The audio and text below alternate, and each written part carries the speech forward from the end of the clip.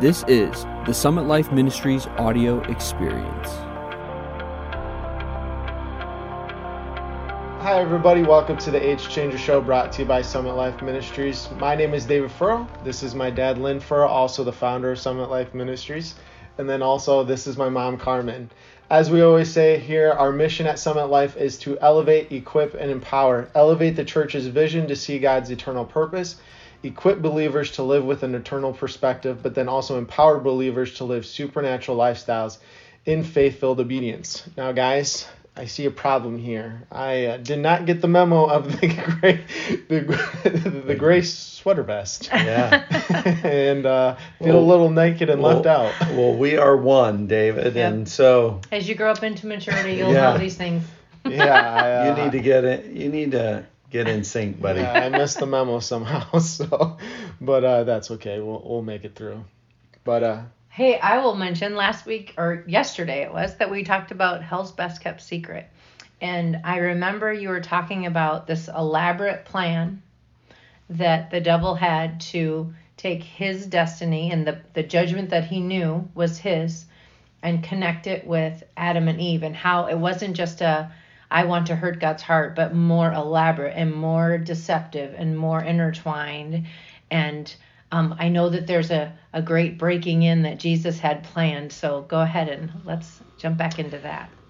Yeah, I laid out actually yesterday what I believe to be a major truth concept.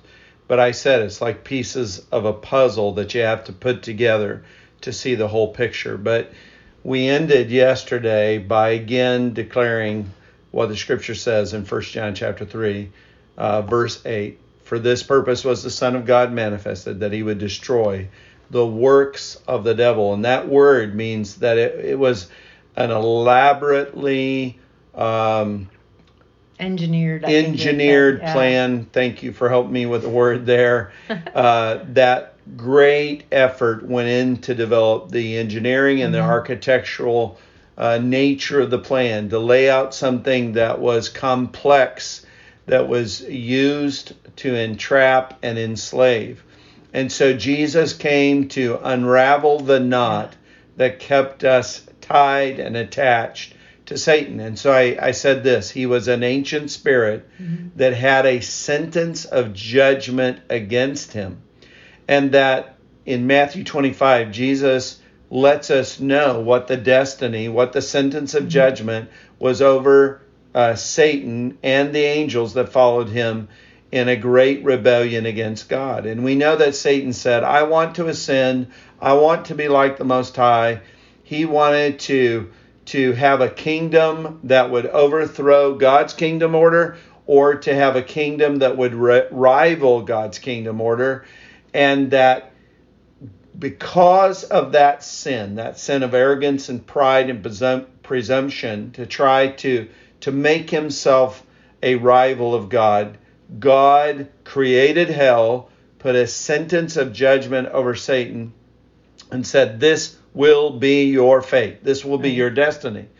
And so when you look at various scriptures, you see that Satan targeted mankind in a very unique way, not in a general sense to hurt the heart of God, like you said, but you can see that his motive was to somehow marry his fate with mankind. So he really wanted to save himself. Yes, I believe that really his motivation was to put God in some ways into a place of a spiritual checkmate. He wanted to thwart the sentence of judgment upon himself by intermingling, conjoining his destiny with mankind. So he saw God's unique creation of man, God's special destiny and identity that man held and had, and the glory that God put upon him as a special creation, and an authority that God had given Adam and Eve so that they would co-reign and co-rule with God as God's representatives on the earth, that they would be regents that would represent the government of God over this sphere of creation. Here's a thought. Even the devil in his plan, if he could force God to do something that wasn't his plan, he would, in essence, be showing himself superior, because he would have power over God in a way. If the devil's plan made God do something different, he would be exercising power over God. Yeah, I think the word that we always like to use is we like to talk about the word leverage. Yeah. He was trying to develop a spiritual leverage against God. And that we need to understand that God's righteousness is about justice. Yeah. And for God to be a being that is moral, he has to be consistent in every decision, how he executes every decision. It is based upon the perfection of his and the consistency of his character and nature. Mm-hmm. For God to be God, God cannot make one bad decision. Right. For God to be God, he cannot become immoral. He cannot be unjust or unfair Mm-hmm. in any action that he takes. And so if he orders a just judgment Mm-hmm. against an entity or a being, and he as a judge, based upon the moral law of the universe, Mm-hmm. if he says, because of your violation of morality, because of your violation of the nature and the character Mm-hmm. of that which is righteous, Mm-hmm. I sentence you to judgment in hell. Then God has to be consistent. If there is another violation, Mm-hmm. a moral violation of the moral law of God, the laws of the universe, they have to be applicable for every being and for everyone. And so here is these beings that he's created in love that are going to be image bearers and express his kingdom rule. Mm-hmm. Those that he loves now has followed in the same in the same steps and in the same footprints of Satan. And now they are in league and in alliance and in rebellion, just like Satan was. Because even though Eve was deceived, the one that was the head over Eve, covering spiritual protection, we need to understand that Adam was not deceived. He was willful in his transgression. He willfully disobeyed the command of God. Eve had started out with deception, but Adam followed in willful transgression. So their fate now, their judgment is the same. So now Satan has God in what he thinks is a legal dilemma. Mm-hmm. For God to send Satan to hell and all of his angels, that means that the created, Adam and Eve, the children of God, the ones that God loves and has a special purpose for, their fate has to be the same. And so for God to show compassion and mercy for Adam and Eve means what? Compassion and mercy for the devil. It means that he has to pardon Satan and the angels that sinned against him. And so either it's a wholesale mercy on both of these created beings, or both of them share the same fate of judgment. One cannot be separated from the other. Or so it appears. Or so it appears. Unless God can execute a plan that separates their destinies. And we're going to see how Jesus destroyed the works of the devil. The elaborate plan of the devil. The elaborate scheming like and that. plan of the devil. And the enemy thinks that as a usurper, he now has a leverage against God. And I want you to see this. I want you to see that he thinks that now he has a detente between his kingdom and God's kingdom. That God cannot maneuver, that God cannot do anything to alter the outcome, because if he does, then he can be accused of being unjust. And so now it seems like for millennia now, there is going to be this detente. God's kingdom exists. God has followers. He has angels that are in allegiance and to him. There are certain men that attempt to follow God, but they're weak and broken people. But overall, Satan has a kingdom and an apparatus of tyranny through fear that he governs earth and mankind, and that now this kingdom can be an alternative reality to the eternal purpose of God. Now, what I want to do is I want to kind of backtrack and backfill and biblically give you some scriptures that, to me, piece together this opinion that I believe, again, is a biblically informed opinion, but I believe that demonstrate the truth point that I'm trying to make.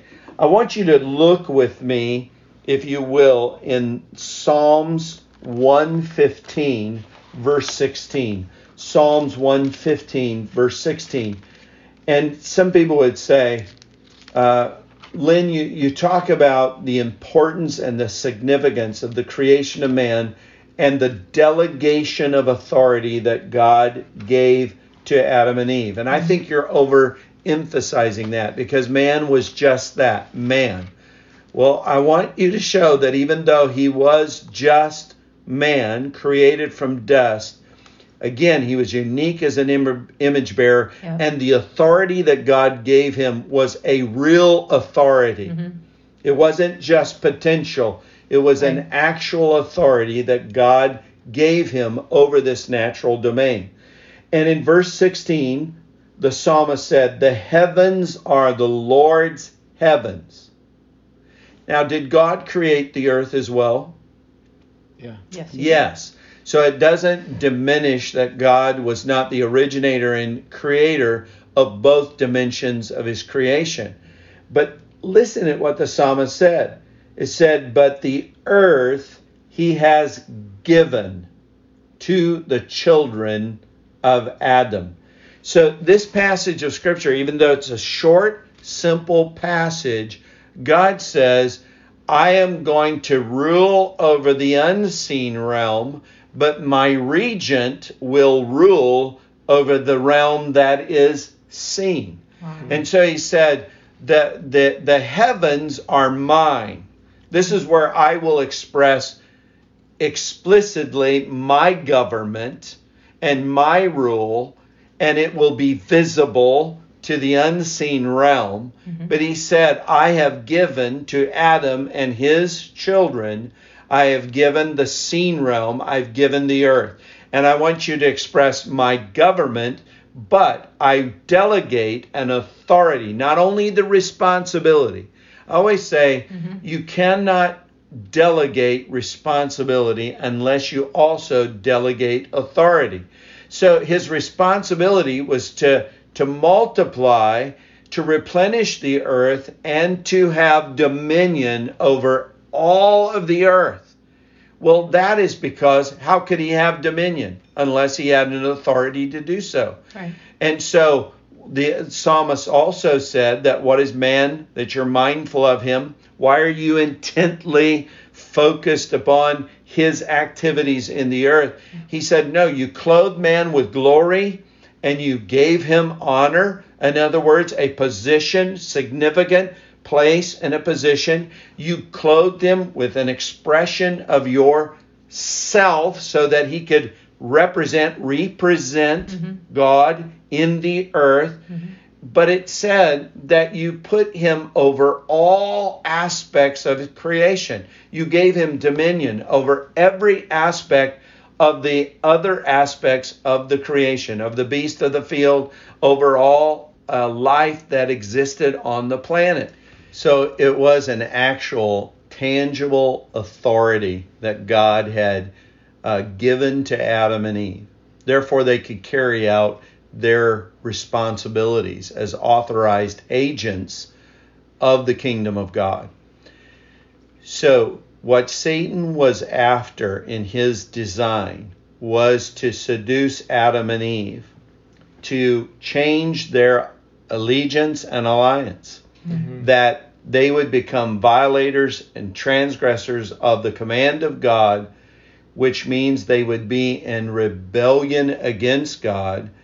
And then there was this thing of not only was he then able to get spiritual leverage through sin to connect their fates together, but also through his scheming and deception, he was able to steal the authority that God had entrusted to Adam and Eve.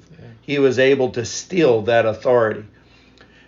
Several times I've watched on YouTube an individual that kind of has made it their mission to discover people that represent themselves as military heroes, and the concept is stolen honor. Yeah. And this guy will confront these guys who dress up, and they'll have medals that they have purchased and uniforms that they will have bought, and they will dress up and act like they are heroes from certain wars that have been fought in American history. And this guy, who is an actual veteran, who actually is a hero, will sometimes confront these frauds and these men who have stolen honor. Satan is someone who amassed power by stealing authority. And he did it through craft and deception. But he was able to strip Adam of his rightful position and place that God had given to him. And through deception was able to maneuver man into a situation where the one who was the king over the earth, God's delegated regent over this planet, he was able to subjugate him. And so then Satan would, through sin, through fear, through death, create this dominion now of darkness. So Adam went from being a king to a slave. He went from being someone who had mastery over this planet and expressing the government of God and an anointing of dominion, to being stripped of that, to becoming a slave of Satan. And you know, the Apostle Paul to Timothy, he said that men became slaves and subjects to do the will of Satan. And so, you know, it is again this painful fate and fall of man that you see, how God put him in a position of authority over this seen realm of the earth, gave him glory, gave him honor, and released to him authority. And now he is stripped and subjugated, and now victimized by this treacherous foe that now enslaves man. I see this place of authority that he was given. We've talked before about people who get authority, but then they don't have the character for that place. But he wasn't just set up to fail, because he was walking with God every day. So he could have grown in his character and kept his authority, but that wasn't what he chose. That's right. And that's why it was truly a rebellion against God. I don't know if he fully understood the implications of his decision. Right. But when he willfully, out of the free will God gave him, when he willfully made that decision, he fell, and he fell hard. And Satan was able then to have an advantage, spiritual advantage over him. And then he began to weave the web even more tightly, to entangle him, to chain him, to enslave him, and leave him in a place where now, instead of ruling and reigning, now he is enslaved to do the will of another master and another Lord. I want to look at one other passage of Scripture before we leave here, because Again, we're connecting dots. We're getting pieces of this puzzle that proves this truth. In the book of Job, here is one of these. Job is the oldest book of the Bible, even though it's not positioned before Genesis. But all the scholars agree that Job is the earliest book of the Bible. Obviously, Genesis describes the beginning, but you see this heavenly scene, and you see how that Satan comes into the very presence of God, the throne room of God, with other angels, even though he's referred to by God as, with the definitive article, the adversary. So it shows that the fall of Satan, the rebellion, has already occurred, and that Satan is in this adversarial position in opposed to the purpose of God, but yet God permits him to come in and to have this place, and it's like God tolerates it. It's like God allows it, even though he is called the adversary. So, again, we see this arrangement where it looks like the kingdoms are coexisting. That God permits his adversary to come into his very presence and to act as an adversary. And God restrains himself, because it's not that God is powerless. He could destroy Satan immediately. He could say, Satan, get out of my face and out of my presence, and allow other angels to expel him. But God permits him. And in the next episode, we're going to say, why would God continue to allow his adversary entrance into God's very own presence? Well, guys, that's all the time we have for you today. We appreciate you being with us today. Guys, if you just want to know more about Summit Life Ministries, visit us at summitlifeministries.com. If you just want to get all things Summit Life, make sure to follow us on Facebook, Instagram. Make sure you subscribe to us on YouTube. Guys, if you have comments or questions about today's episode, make sure you put them in the comments below. We appreciate always getting all this feedback from each other. Guys, we pray that you have many blessings from God on you today. If you want to know the answer to the question, you'll have to look for the next episode. Make sure you check us out tomorrow. But guys, we love you. Thank you, and God bless.